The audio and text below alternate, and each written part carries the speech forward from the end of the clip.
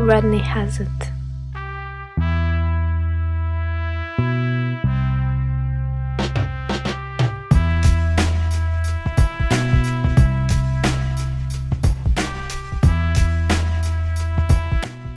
Hey everyone, it's your girl Lo. Welcome back to the You Had Me at Yellow podcast. Thanks for listening, guys.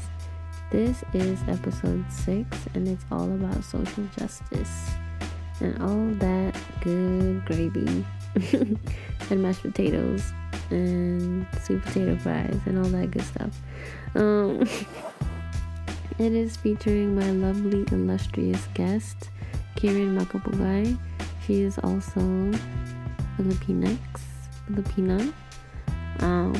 Very, very excited because she is one of the first Filipino Americans that I'm having on the show. So please give her a warm welcome. I'm acting like she's about to come on. It's like a radio show, but here we go.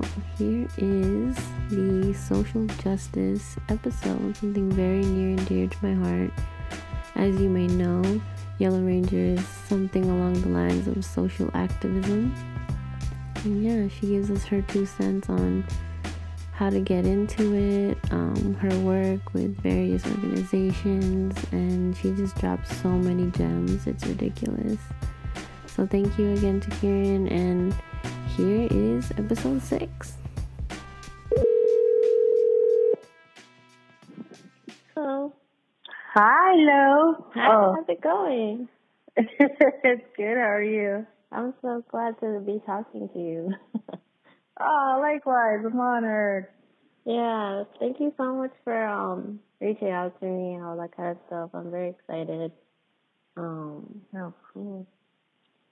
So yeah, I think it's great that you're wanting to give more perspective and tell more stories. I think that's just an important thing overall, you know.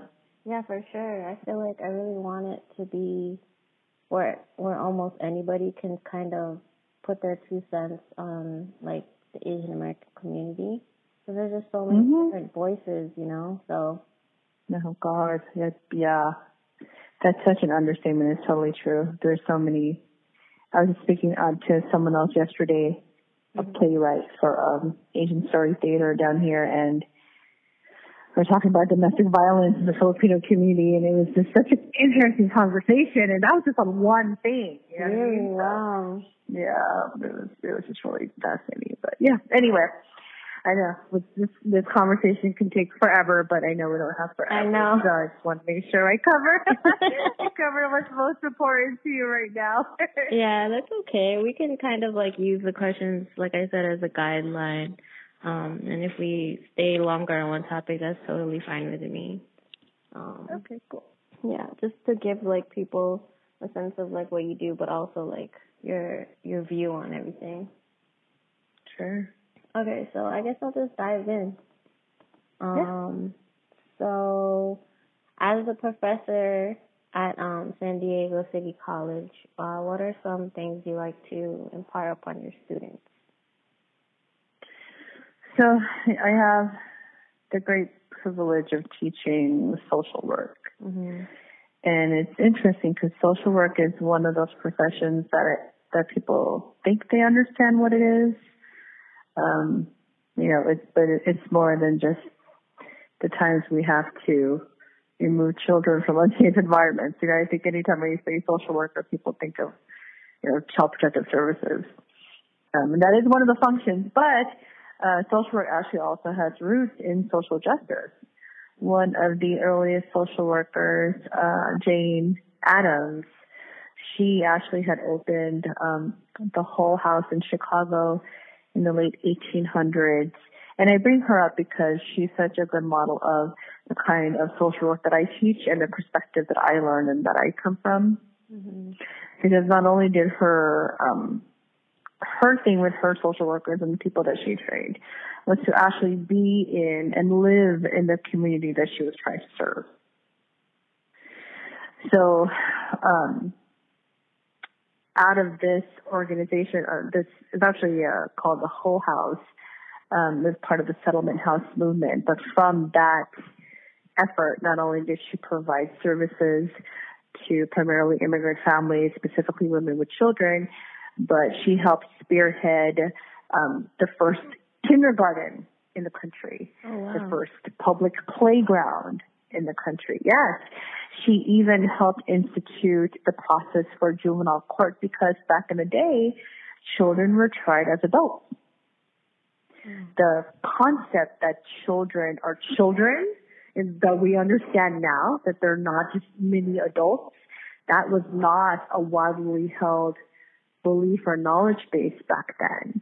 And she was one of the forerunners of helping people understand that children have different developmental issues and that they're still children. They don't have the same kind of mental, emotional capacity as adults. Yeah. So anyway, when I think of social work, when I teach my students, I always teach them not only how to do what we call direct service work with individuals, but how do you make an impact on an entire community or on an entire neighborhood? What if the neighborhood is required? How do you take that on?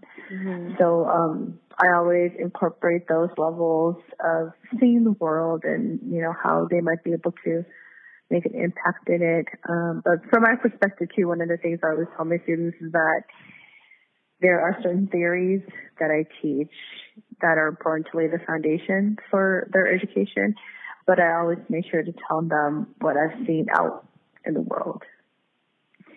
So I'll tell them, this is something that I'm teaching you. In an ideal situation, this is what would happen, but this is what me and my colleagues actually see happen out there. Gotcha. So I try to give them this balance, There's this balance of theory and then practice, and it's always a different thing depending on the population that you're working with. One theory can completely work if everybody was, the same socioeconomic level and the same ethnicity, but that's just not the country.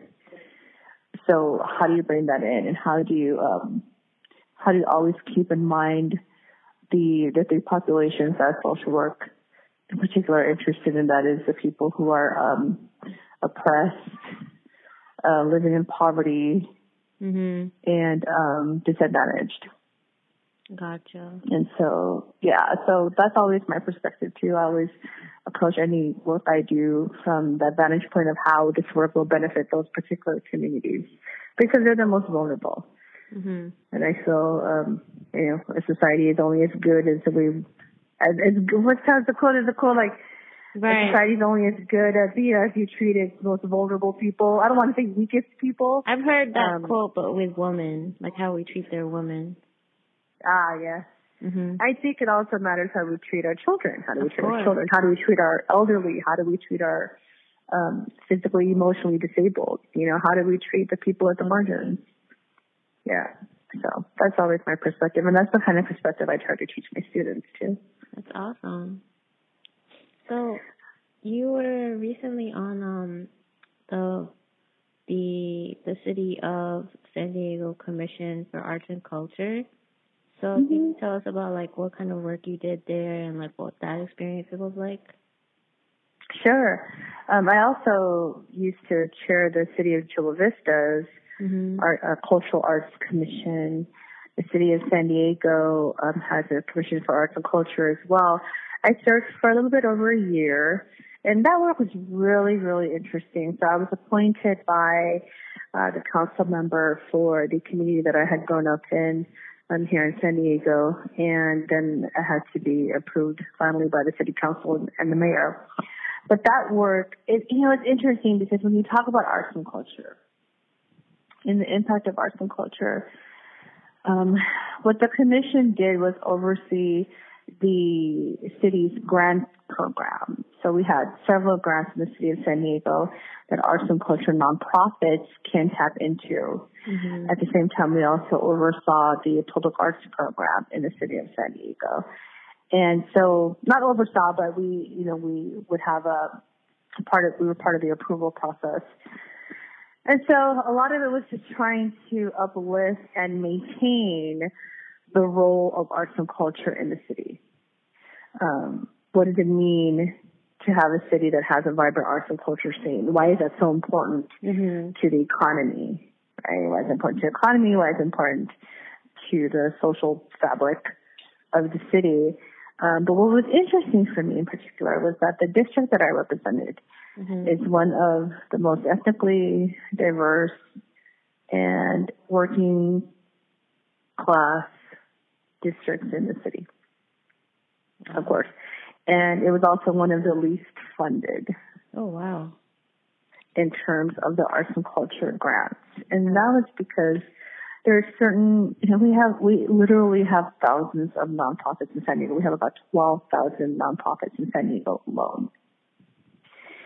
And the smaller ones don't have quite the capacity to apply for these kinds of grants or to even be able to have a contract with the city.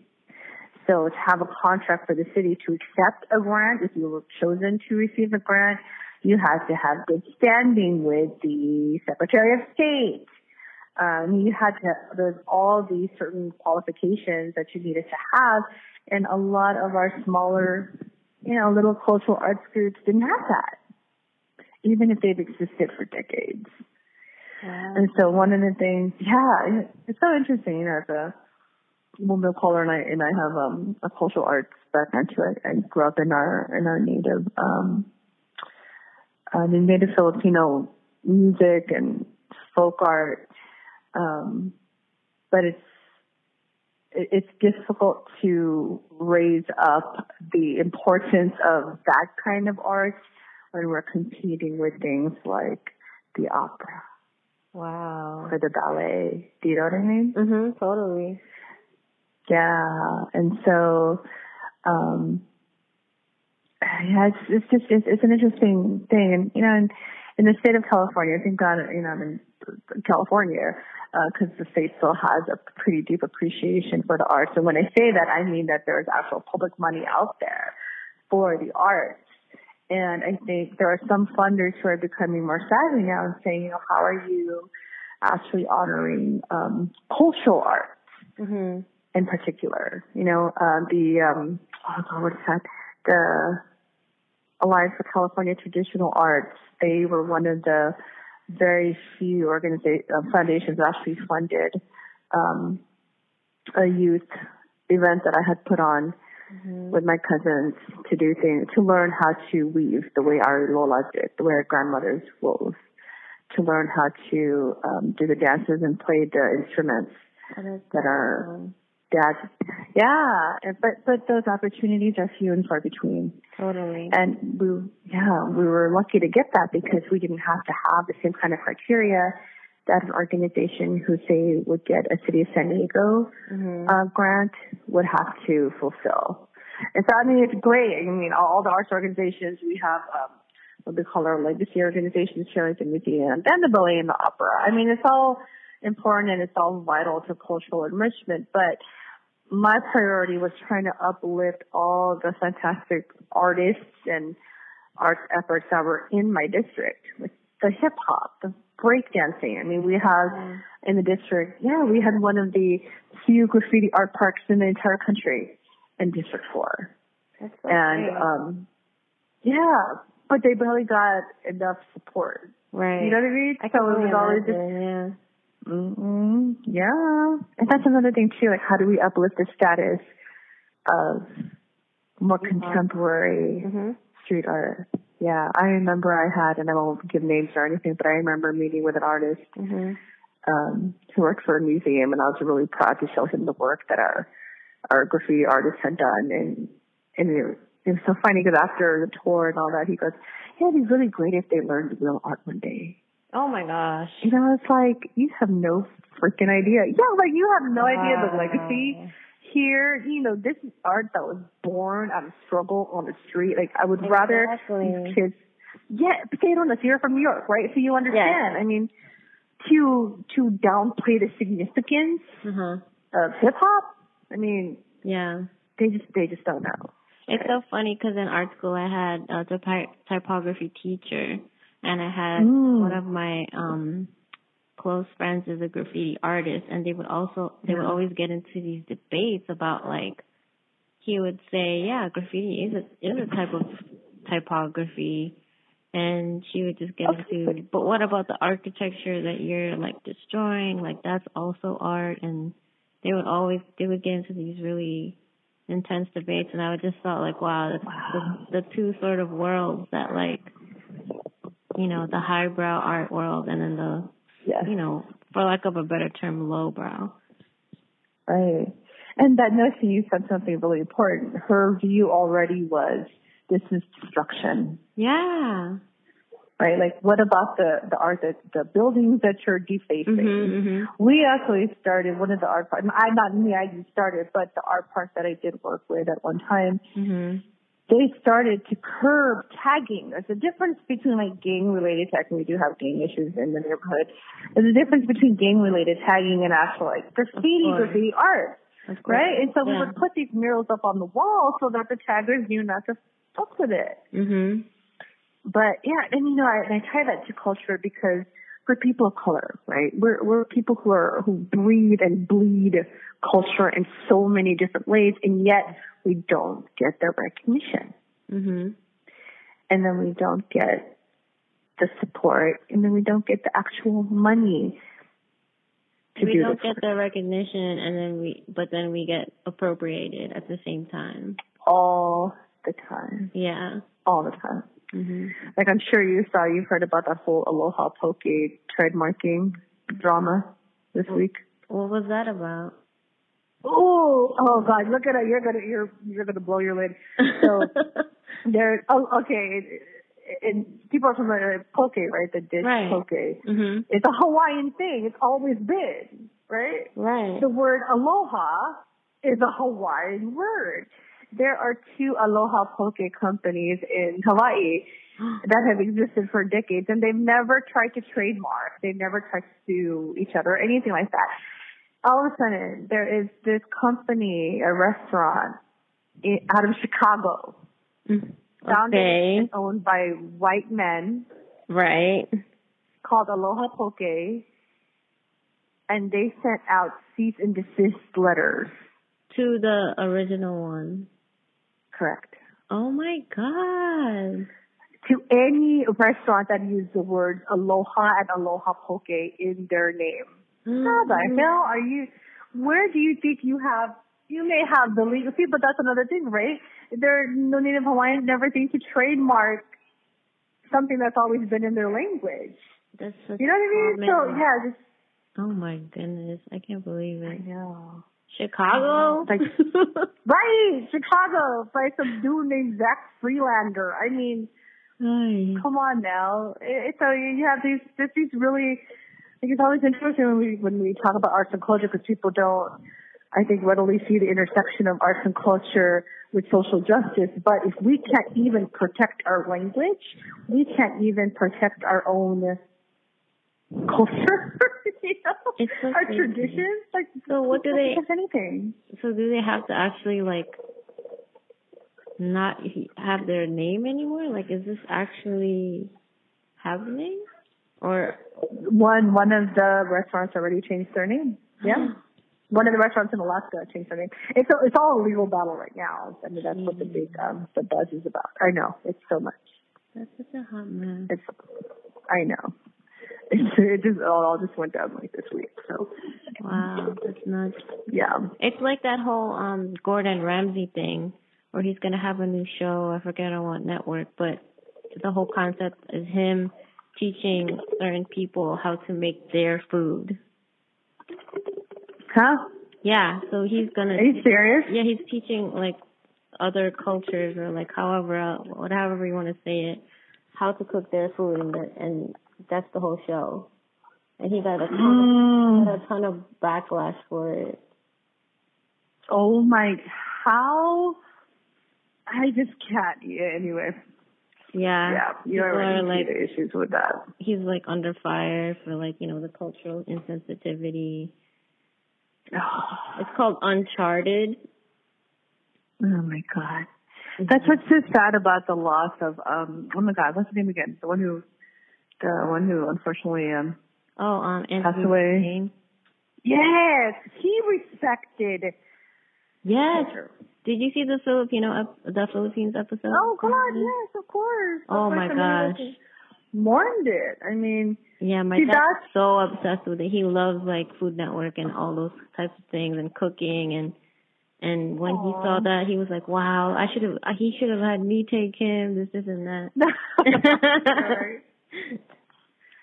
It's amazing. It's amazing. So yeah, it's interesting. Anyway, I know we can go on for days about that, but going back to the Arts and Culture Commission. So anyway, so those were, I mean, for me, that was my major priority. Was just trying to uplift and really represent the neighborhood that I came from. That's awesome. And trying to, but it was tough. It was tough. Like, you could have an organization doing such great work, but they didn't meet the qualifications to be able to get a contract, so they couldn't get that funding. But so did you go whatever exposure we could give. I was born in the Philippines. Oh, okay. I was actually born in Kalinga, and then I was brought here when I was right before I turned 2. Ah, okay. So you were really young. Yeah, so I grew up here pretty much. Cool. Okay, so let's see. So what about like social justice first, like sparked your interest? Oh, what about social justice sparked my interest? So could be many things. Oh, it's so many things, but I think, because this question has been asked of me so much recently, and I think I finally narrowed it down. Mm-hmm. And it has also to do with like my education and all that. Growing up in the neighborhood I grew up in. So I grew up in the 90s in a neighborhood called Southeast San Diego, very culturally diverse, blue collar. And my parents, I was fortunate, right? I still had parents. They loved each other. They raised us well. But my dad was active duty military, and he was gone. He was in several of the conflicts in the Middle East. Mm-hmm. And that was right when I was a teenager growing up. My mom worked overtime a lot, and so I got caught up in interesting crowds. Mm-hmm. Anyway, long story short, when I was it was 1994, my friends and I were the victims of a shooting. It wasn't even a drive-by shooting, because this guy actually got out of his car and walked up to us and shot at us. So luckily we're all alive. I did get, one of my friends did get hit by a ricocheting bullet, but he's alive. And I bring up that incident because right before that I had, other friends who had passed away from gang-related type activities. And so it was just a really tumultuous time. Mm-hmm. It was also the first time the San Diego Police Department opened up an Asian gang investigation division. Oh, interesting. Yeah, because the problem was getting that bad. And so, I felt like we just didn't know how to react. We didn't know what to do. Right. As a community, and the person who shot at us was also Filipino. Mm. And so he was from a different neighborhood. But I remember from that incident, my mom wanted to move right away. She's like, I don't want to live here anymore. My children my daughters can't even go outside, just to go outside without getting shot at, And I remember my dad very firmly said, no. This is our home.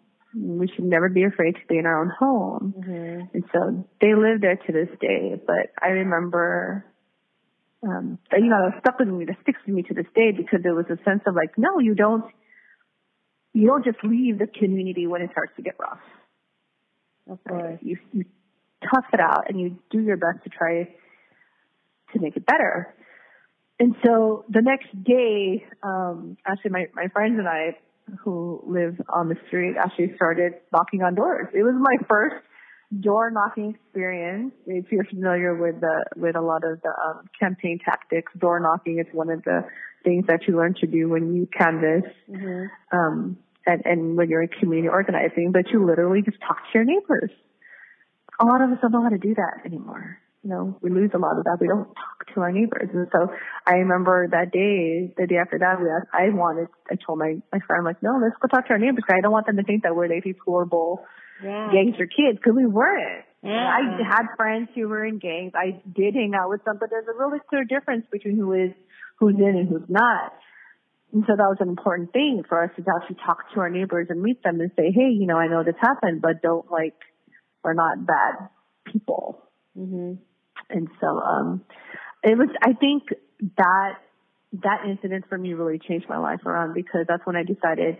At the time, I didn't even know about social work. I didn't know about social justice. Nobody ever came to talk to our school about community organizing. I didn't even know what those concepts were. Mm-hmm. But I decided I was going to major in psychology because what I wanted to do was work with troubled young people. Mm-hmm. You know, it's really easy for me to, like the person who shot at us, right? It'd be really easy for me to hate or loathe or fear that person, but like I don't have that kind of malice in my heart to this day. Yeah. My reaction to that more was like, why? Mm-hmm. You know, like you don't even know us. Yeah, we're the same people. Like there's other shit that we're gonna have. Exactly. There's other shit we're fighting already on a daily basis. Like why? There's no reason for us to turn each other. So what would happen? Like what happened where we're closed in this community this way that we feel like we need to do this to each other? That's bullshit. There's no reason for that. Mm-hmm. So I wanted to major in psychology. My original goal was to become like a child psychologist who work with youth. I worked with the juvenile court school for a while because I always had a soft spot for thugs, even if thugs shot at me.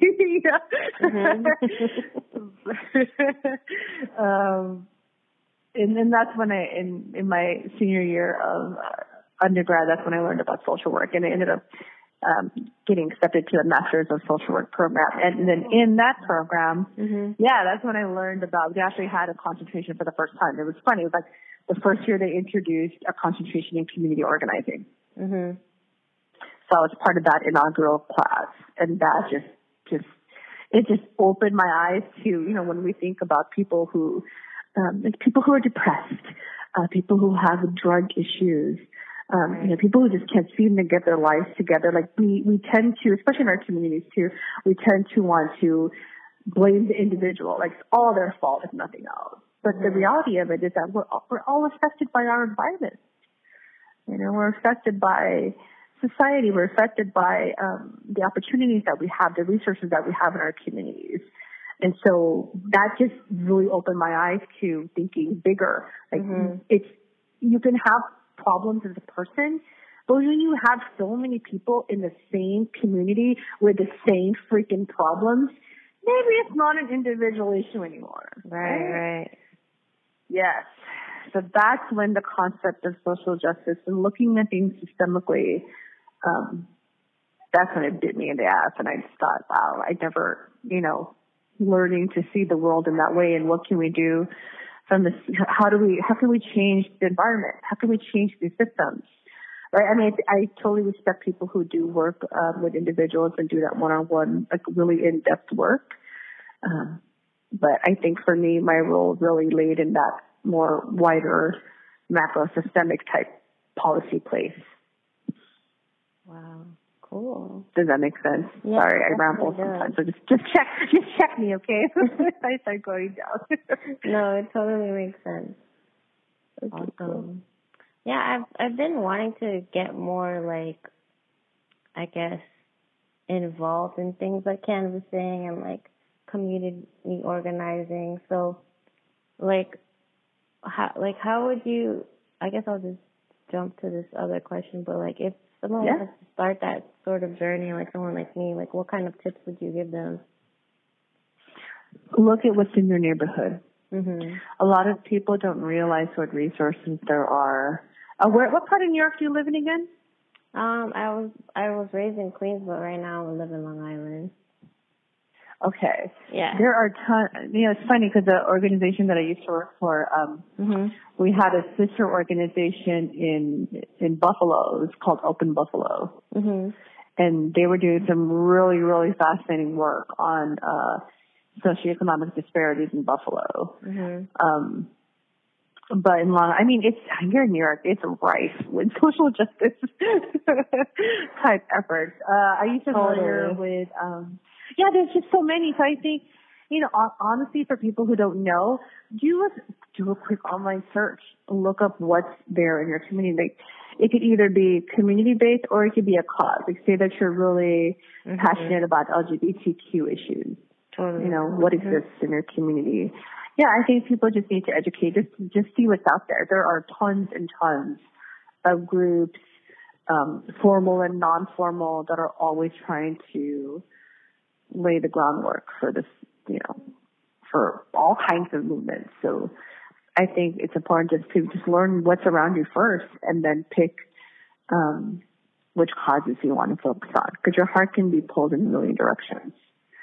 But I think it's important to kind of focus on, what issues are important to you right now, and how do you want to get involved in those issues? Because, it just depends for everybody. Right, totally. Even if you're like a volunteer, you know what I mean?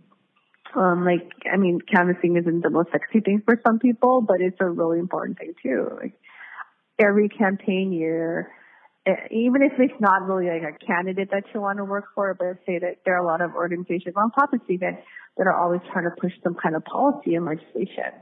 Like right now, just here in San Diego, just yesterday, I wasn't there, but there were several nonprofits and labor unions that are pushing to end discrimination in public housing.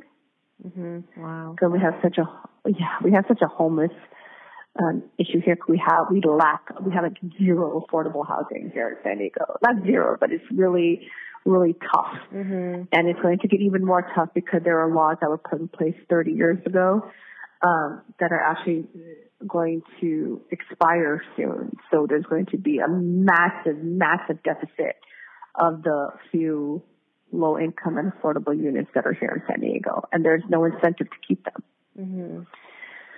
So, but a lot of them are trying to push policy around it right now. They're trying to push certain ordinances around it, around the county. There's always stuff happening. You just have to do the legwork and find out what's there. Totally. So what does, it's been a pretty popular thing lately, intersectionalism. So what does that mean to you, and why do you think it's been gaining popularity?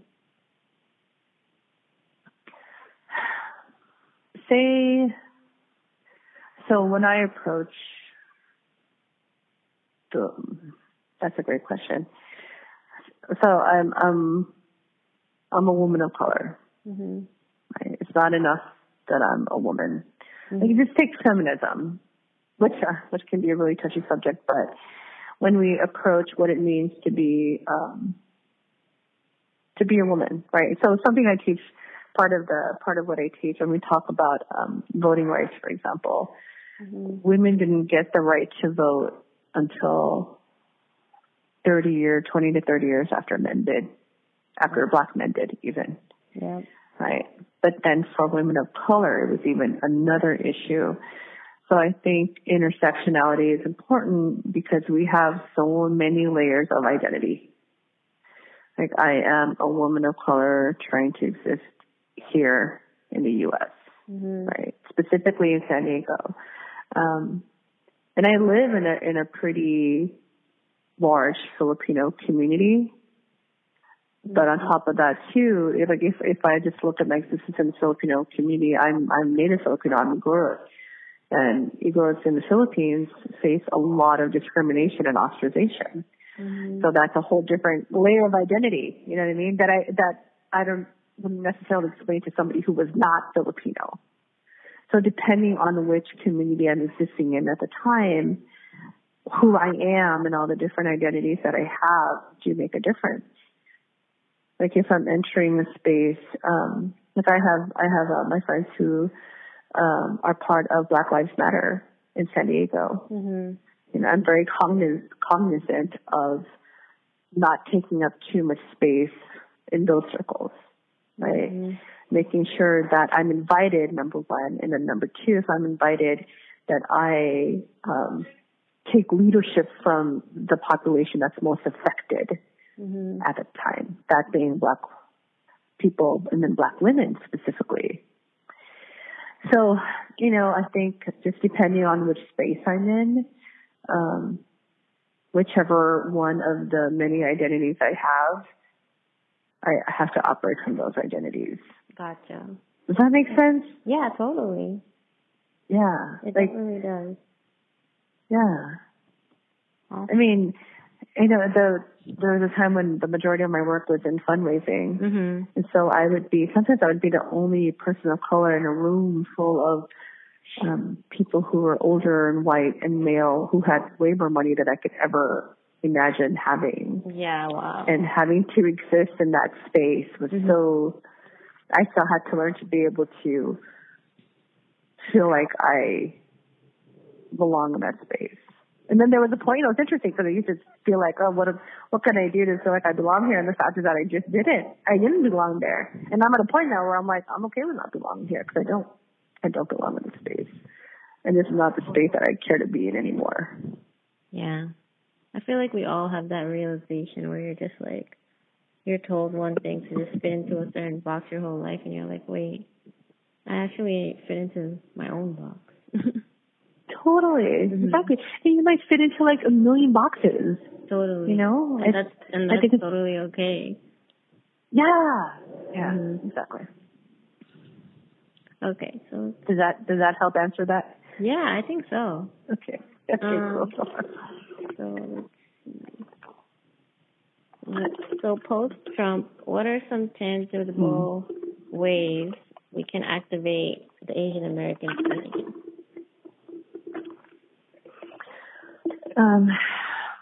We definitely need more voters. Mm-hmm. Our Asian Americans need to register to vote. At the most simple thing, we need that. I've actually been very fortunate to be part of many of the civic engagement API and Latino targeted voter registration efforts in San Diego throughout the past decade. And we helped increase those numbers exponentially. So we need to register people to vote, and then we need to actually get them to the polls. Mm-hmm. So they actually need to vote and turn out, you know. So I think those are really solid actions. Another thing, though, I think it's important, since you're specifically asking in the era of post-Trump. Yeah. It's true. There's in the Asian community, it's so interesting because there's a big divide, I think, between the conservative and non-conservative Asian Americans. Mhm. That's a great point. Yeah. We're like the whole model minority myth. Our own people buy into that shit sometimes. Yeah. They don't quite understand. Oh yeah. And they don't understand that that's been used to divide us. And so, and it doesn't exist either. It's a myth. We're not all doing great. You know what I mean? I know. It's not true. That was a myth put up to criticize other people of color. Right. Because we don't talk about shit. We don't air. I think Asian American communities tend to. I think with our younger generations, we're vocal, right? We're not afraid to hide things and tell stories, and I think that's important. That's why I love, what you're doing with your podcast and with your Instagram. Yeah, because it's important. These kinds of narratives are important because I think the generations before us, they struggled so much. They had to fight just to survive here. Yeah, totally. I don't know that they, right? And I don't even know that they even have the energy to complain. And isn't it like the Filipinos are like the fourth largest immigrant group in America? Something like that. So it's like we're not even close to being a minority to begin with. No. And that term minority and majority, it's like, I feel like that's not even accurate. You're right. By 2020, oh God, I should know this is in my lecture somewhere. But yeah, we're becoming more of a majority ethnically diverse country. But it's interesting though, because in San Diego, for example, our older generations tended to vote conservative. Oh wow. Interesting. And so it's so interesting, right? So I think there's a lot of education still that needs to be done. And I think that people need to be reminded that we're brown. I think sometimes people forget. Yeah. And they think that we're exempt. Yeah, they think that we're exempt from racism, and no, they're coming for other communities. What makes you think they're not going to come? They're already coming for us. We're getting people deported. Oh my God, we have so many. That's like with the immigration issue, right, and being undocumented. People didn't realize how many, at least here in the state of California, we have an overwhelming number of undocumented APIs, specifically Filipinos. Wow. Who are, they overstay their visas. A huge amount, but we don't talk about it. Wow. We don't talk about it. And then sadly, I think it's important that we turn out, like, it's funny, we could say, oh, they're Filipinos, so we should care, right? I mean, it's so easy, which I think is a great part of our culture. Like, it's so easy to support when a victim or somebody is Filipino. You have people who come out en masse to help each other. But I think it's also important to show up for the other communities. That's a great point. That aren't Filipino. Yeah. So I think, when we talk about intersectionality, right, we can't only be concerned with the issues that affect us. They may not affect us right now, but they will eventually. Yeah. So, like, going off of talking about, like, immigrants and migrant families, like, you were recently on a panel discussing, like, how to help migrant children and their families. Like, can you share your experience with this? Yeah, and I was asked to be on that panel to offer viewpoints of somebody, who's trained and teaches social work. The National Association of Social Workers and the American Academy of Pediatrics or Pediatricians. So you might want to double check that one. But these professional associations who are actually committed to the well-being of humans, specifically children. There are multiple organizations like this, professional organizations, who have all denounced the practice of separating children from their parents at the borders. There is just no reason for it. And I think one of the things that was important to educate our communities on during that panel was for them to understand that being here undocumented is not a crime. Right, totally. It's a civil infraction that is typically handled in civil court, like a divorce. Do you know what I mean? Absolutely. It's not criminal law. And people didn't know that. And so they're assuming, this whole narrative of people coming here. By the way, a lot of the people who are coming here legally to seek asylum, which is completely legal. And people just don't know. We're having to educate and combat these other narratives of people undocumented being criminal. As if there's any kind of reason for separating children from their families. There's no reason to do that. And they shouldn't even be detained in the first place. I know. Like, what did they even do to deserve something like that? They literally existed in a certain place and time. Right. Yep. Right. So crazy. Trying to escape a country, told that they can come and seek asylum, and then not only are they not allowed to seek asylum, but then their child is taken away from them, and then we don't know where the hell some of the kids are, which is just preposterous. So one of the things, from the social work perspective, is that what was happening is that, and I'm not sure how that even happens, that we would somehow not have proper documentation on where children are being placed, these children being placed in foster care, but we already have an overwhelmed foster care system. We don't have enough placements or places to put children whom we have to remove from abusive homes, for example. Right. These are not kids that are being abused. Right. You have actual kids being abused that we have to find safe homes for, and that's tough to do. So why would you overwhelm that system even more? Right. So, I was talking about that.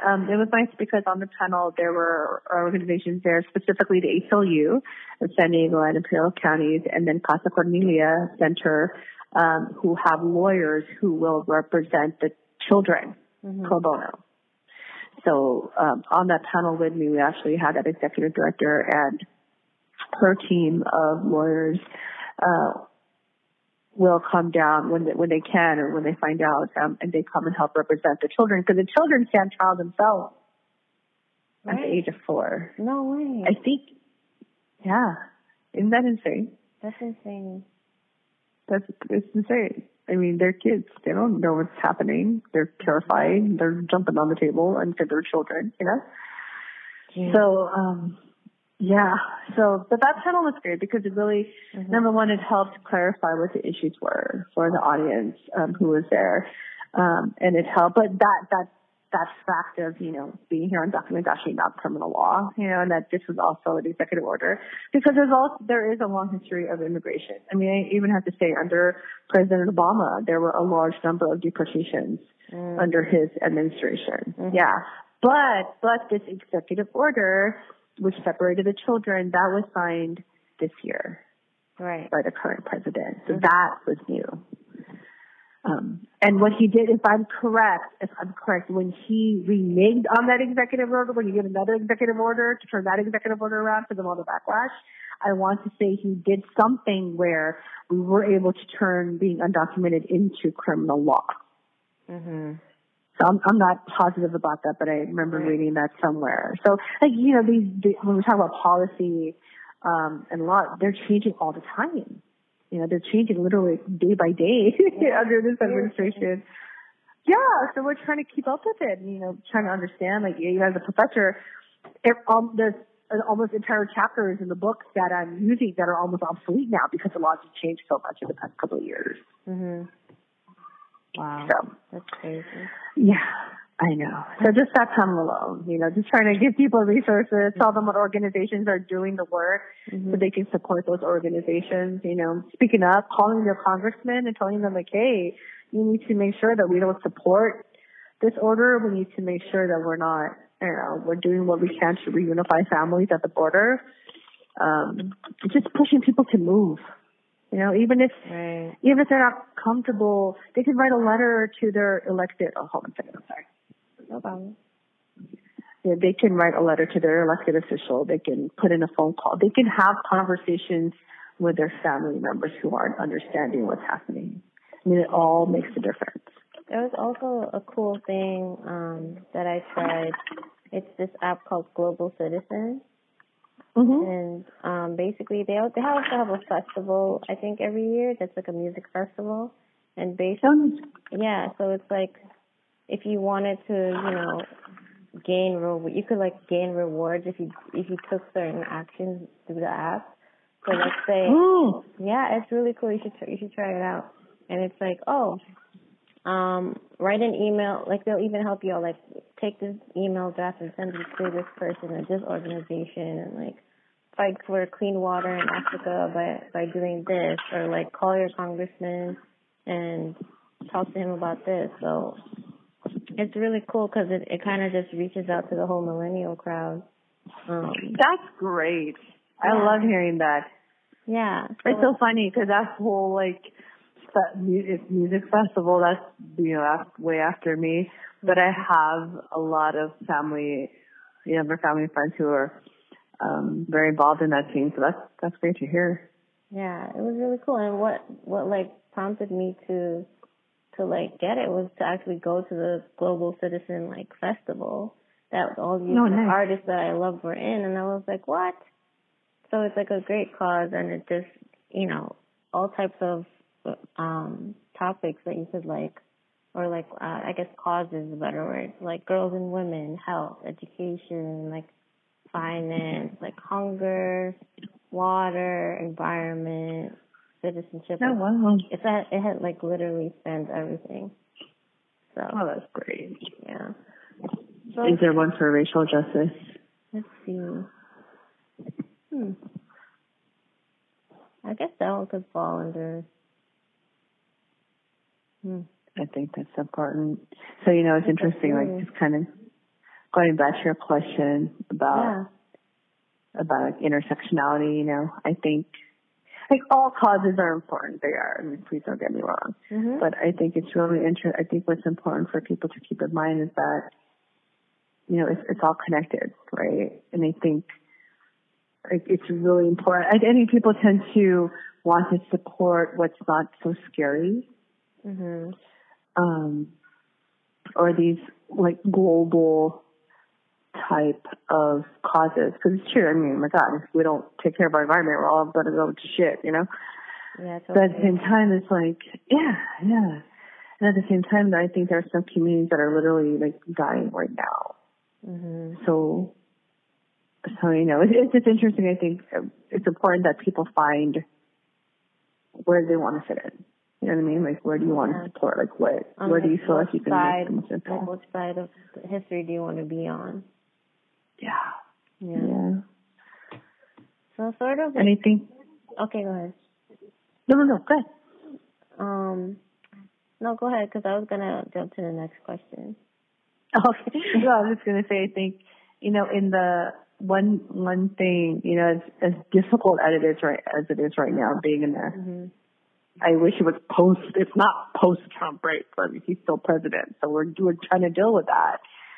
But these conversations about race and the way we're having them now, I think is so vital.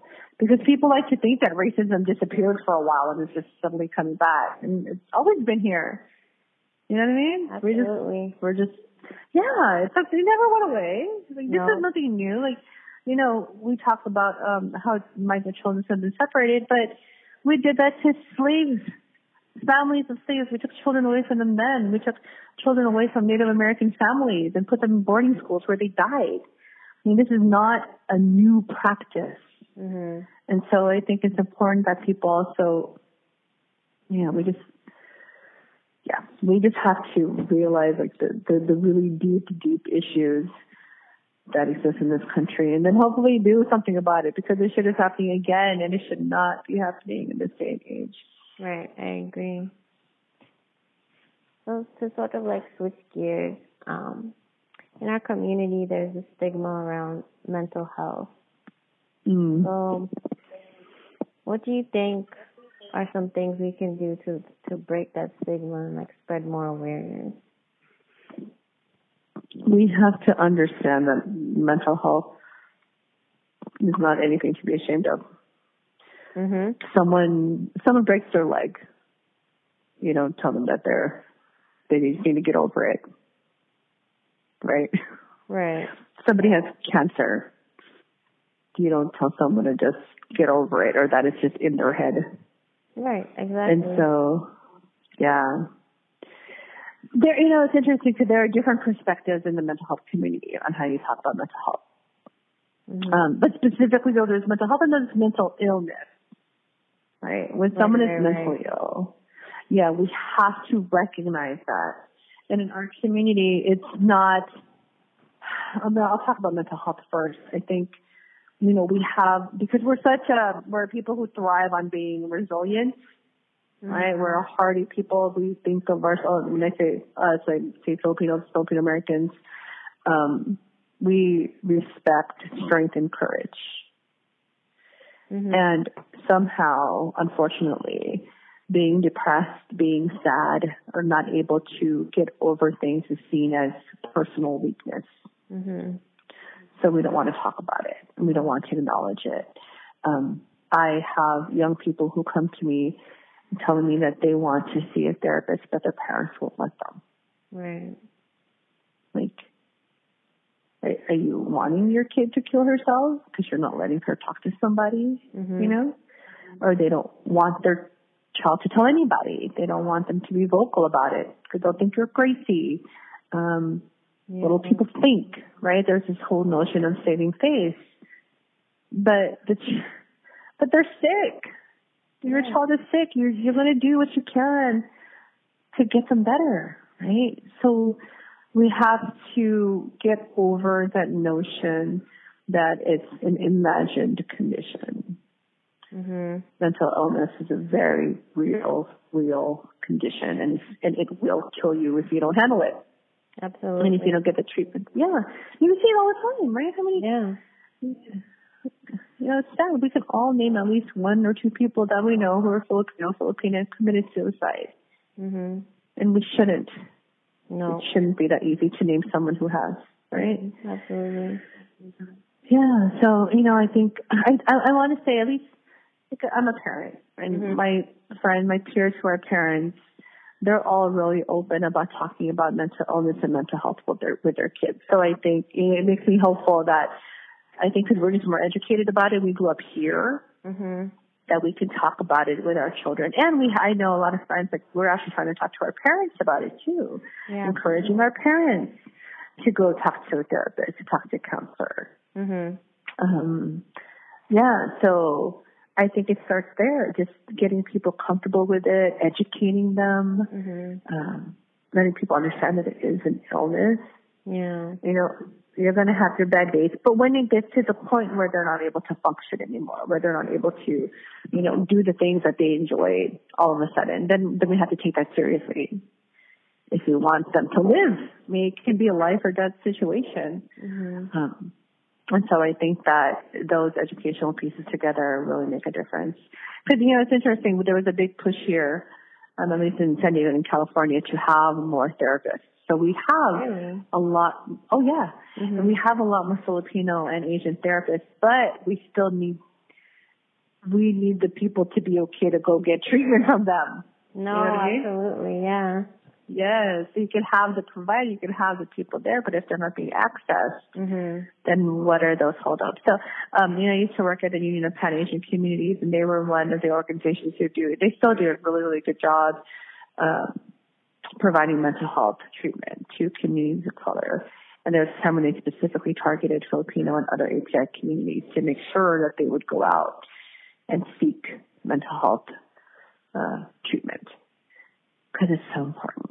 So I think we're getting better at it.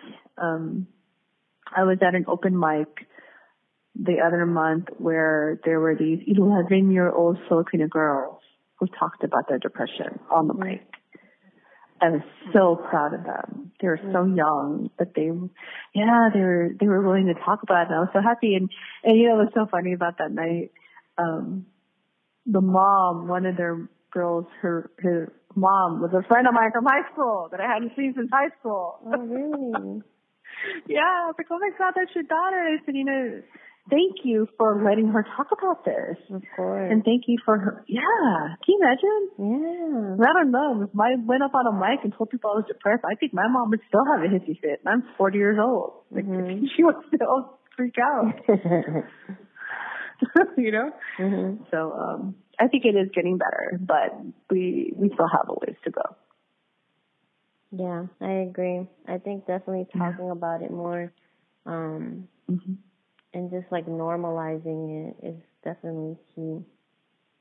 Another thing that kind of like plagues our community is colorism, and I definitely see that prevalent among like, the Filipino community. So what are some ways, I guess first like talk about like what that actually looks like, and then like what are some ways we can sort of combat that? So to this day, right, you go into any Asian market, you look at the skin products, they almost all have whitening. Yep. And you know this already, but for listeners, for people who don't know, the bleaching and skin whitening beauty industry has I can't even say quadrupled. It's more than that. It's tupled out or whatever. It has boomed in recent years. So in Asia, they're bombarded with all this messaging that to be lighter is better or beautiful. Like we have mothers who were raised with that notion. And the comedian Rex Navarrete, are you familiar with him? Yes. So remember, that was a big thing in his skit, right? He would talk about his sister and how their mom was so afraid she'd get dark and nobody would marry her. Exactly. And he laughed because we could all relate. I have to say, I'm fortunate because I'm on the darker side, and I'm really proud of that now. But it took me a while to get here. I'm glad my mom, she would say, she wouldn't comment in on my skin color, but she would say like, oh, we're going to marry you. You're so, unladylike, whatever. It had more to do with my mannerisms. Right. But I'm fortunate that she didn't try to push any of like that you need to be lighter or you need to not go in the sun. She never said that stuff to me, thank God. But I know a lot of people whose moms did, Yeah, totally. Yeah. And so what does that look like? That looks like, and I've been on panels about this too, but when your own people are telling you that the skin you all share is not beautiful or not desirable, like how much does that fuck with your head? Absolutely. Right? Yeah. That's the very skin. Yeah. I think like what I kind of, my experience with it is like noticing my cousins getting like praised for being lighter, I guess, or like looking more East Asian. And I didn't realize until like one of them said something about it, and I was like, yeah, we do kind of comment on the fact that you guys don't look like, quote unquote typical Filipino, and then you guys look like more East Asian. Like the amount of times that it comes up. Wow. And like, and as a plus. As like a good thing, yeah. Like, yeah.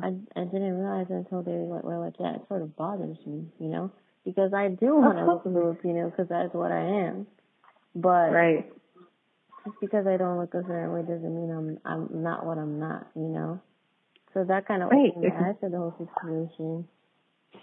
Oh, totally. Yeah, totally. Little tiny like micro aggressions like that add up to certain people. Yeah. Oh, totally. And it's heartbreaking. You know what I mean? Yeah. I mean, there's racism that comes from like non-Filipino, non-Asians and white people, but then there's the colorism. And so that, it just makes me really sad. That's internalized colonization. You know what I mean? They've done such a good job making us feel like we're not good enough. And that's so sad. It's funny, I have a friend who's mestizo. And his wife is a dark skinny Lucana, and but their kids came out super, super pale. And it's funny because he would actually prefer they have like a darker skin, you know what I mean? Because he loves his wife's skin. I mean, she's gorgeous. Right. But it disturbs him how much people would say, oh, it's good, your son looks like you, or that he's light-skinned. I have two nephews that are brothers, and one's darker, the other one's lighter. And one of the Filipino teachers one day said, "Oh, this one looks like 7-Up, and this one looks like." Well, she said, "This one looks like Pepsi, and this one looks like 7-Up." And she was like, "Oh, that's good. He's light." Like, yeah, it's always this positive thing. Like, oh, thank God. Like, thank God the Filipino-ness is being faded out. Like, what the fuck, dude? Who? Don't. And again, I think that has more to do with older generations, like the younger girls I see here. And I mention the girls because a lot of the beauty products, they tend to be centered on females, but I don't see that ethos anymore, or not as much. Yeah, I think in our younger generation. Yeah, so I agree. That makes me happy. Yeah, that we're starting to come over that. But yeah, it's helping exists. And again, it has to do with everything, right? It has to do like with this confused identities that I think some people tend to have. And so just trying to foster that security. And that also has to do with the mental health. Like how can we help our people be more secure in themselves, where they're okay saying, you know what, maybe I'm depressed, where they're okay not being super light-skinned. Like, why is it so hard for us to be so secure in who we are? I know. It's. I think this is the quote: is that they taught you not to love yourself. Like, so your whole life is kind of like learning how to love yourself and like realizing that that's not such a crazy notion. Like to actually accept who you are and like be who you are. Actually. Yeah. Yeah. And when we talk about that sometimes with people, they'll think that it's like a selfish thing. They're like, oh, that's silly. Like, why are you so, caught up in just loving yourself? Like, why is that bad? Totally. Yeah. I'm sorry, my son. It's all good. having 4-year-olds is like, oh my God. Speaking to someone with Tourette's. So yeah, he's a wild one, this one. So anyway, but yeah, I think I can go for days just on that topic alone, but that's something that it still comes up. It still comes up because I think, again, at least here in our Filipino American community, we do have multiple generations of people trying to work on different issues, right? And I think that it's been really interesting having that conversation about colorism with our older generations, because they didn't realize how much that affected their daughters. Yeah, I agree. Yeah, we're fortunate because at least the aunties who are in those circles, they listen. Mm-hmm. But it's amazing how they just didn't realize like how much that hurts younger women when we say shit like you're too dark and stuff like that. They had no idea, because that's what they grew up hearing themselves. Mm-hmm. I forgot where I saw it. It was this, I think it was an Asian ad. I think it might have been Korean. And there were like pictures of hands holding like cosmetics and stuff like that. But the insides of the darker girls' hands were also black. And like, that's not a thing. Like, if people who have darker skin don't have dark like palms and stuff like that.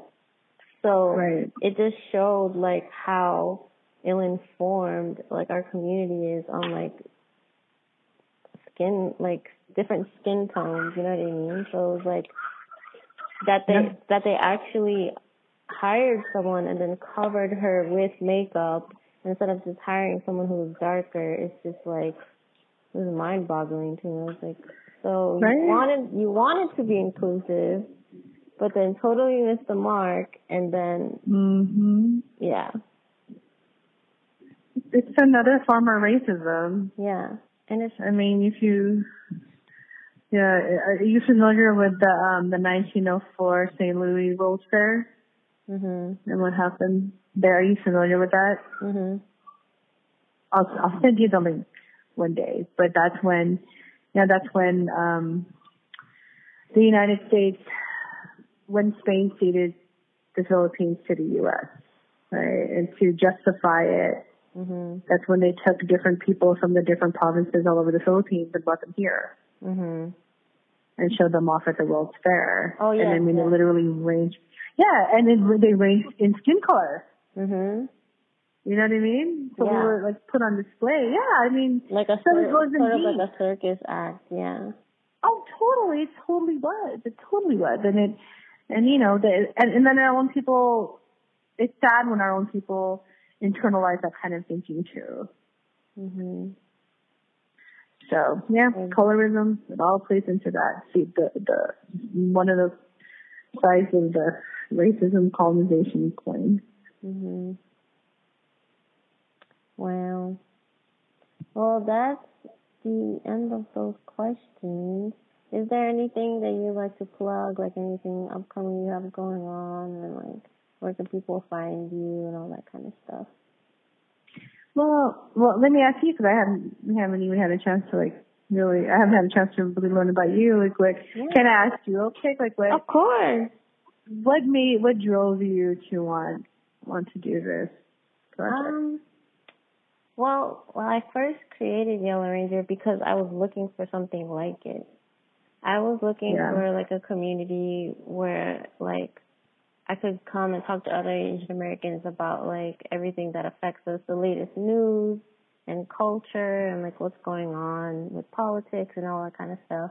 And I just thought it was crazy that up until like now, I'm in like my late 20s, I hadn't found that community yet. And I was like, this is so strange, right? Like, I'm the demographic for that kind of stuff. Like, why am I not coming across it? So I kind of created it out of necessity. And then after I created, the social media accounts and then like the blog, that's when I kind of fell into the world, and I was like, oh my gosh, there's so many resources out there. Actually, like there is a little community that talks about social justice and all that kind of stuff in the Asian American community. So I was like, oh, totally. After I created it, that's when I came across them, and like really started tapping into the conversation. So yeah, that's why I created Yellow Ranger to begin with. But then the reason why I do the podcast is just so that all the different voices that are within our community can get a platform to say what they have to say. Because I feel like with like the whitewashing in Hollywood of Asian roles or Asian American roles and things like that, give us even more reason to like explain to everyone else like who we really are. And if we don't tell people who we are, then they're going to assume that we're all look like we're East Asian and that we all are East Asian. You know? Right. So I kind of wanted to just be like, okay, this is going to be the place where like everyone can kind of just get on the proverbial like soapbox and say, this is my story as an Asian American and this is why my voice matters, you know? Absolutely. Yeah. Good. I'm glad. And I'm glad because you're there are multiple avenues and multiple groups who do this, but I think it's, you mentioned that you're in your, how young are you? How old are you? I don't want to say old. I'm 28. You're in your 20s? Yeah. 28. Okay, you're not too young anymore. No. But I think it's important, like that demographic. You know, it's funny because people are always talking about, like, how do we bring in millennials and how do we make millennials care, blah, blah, blah. And I'm like, I don't know. Have you tried talking to them? I mean, it's not. No, it's true. Not rocket science, you know. And I've been called like a social media activist. And I was like, yeah, I guess that is what I am. And yeah, that's not a bad thing. No, not at all. And I never saw myself as an activist before, like, this election, actually. And that's when I started actually going to, like, the Women's March and things like that. And I was like, wow, there's so much value in actually, like, doing something instead of just talking about it, you know? So I kind of... Totally. Yeah. So well, I'm glad. I'm so glad, and I appreciate it. I think, you know, it's funny because we can always go down the road of all that's wrong. Yeah. One of the things, you know, that I try to teach my students is we call this the strengths-based perspective. Like, we can't forget what makes us strong. Like, we can't, you know, it's important to celebrate what we do right in our communities. Like, we're just in a community. Like, you know, we have a lot of work to do around colorism. We have a lot of work to do around destigmatizing mental health. But at the same time, when we need to show up for each other, we do. Yeah, I agree. And I think, yeah, and that's amazing. Like, so how do we do more of that, you know? And then how do we show up for everybody else, too? Yeah. And I like, think, you that know, reminds me of, like, I did this post, basically, like, when Black Lives Matter was, first, you know, gaining more recognition. And I wrote an article of, like, why Asian Americans should support it. Just because there's so much rich history of, you know, the civil rights movement and Asian Americans supporting Black people back then.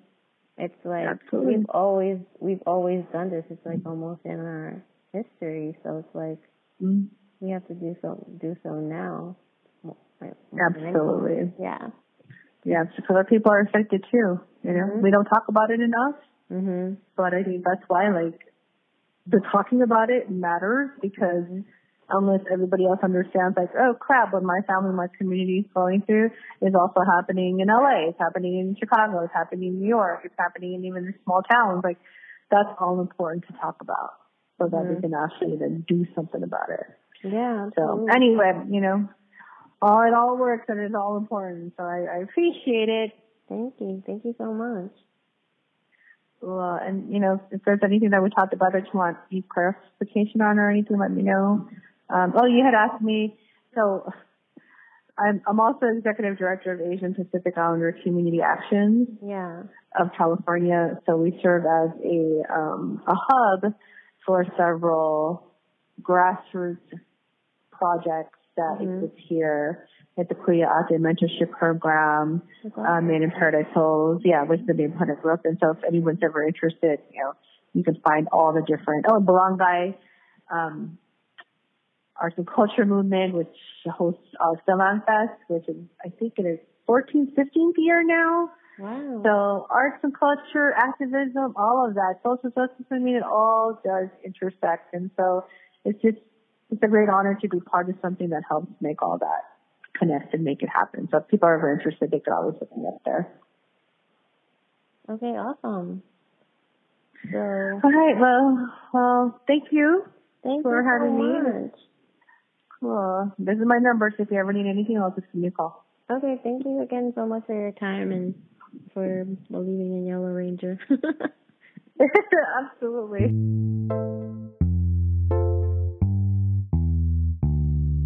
Rodney has it.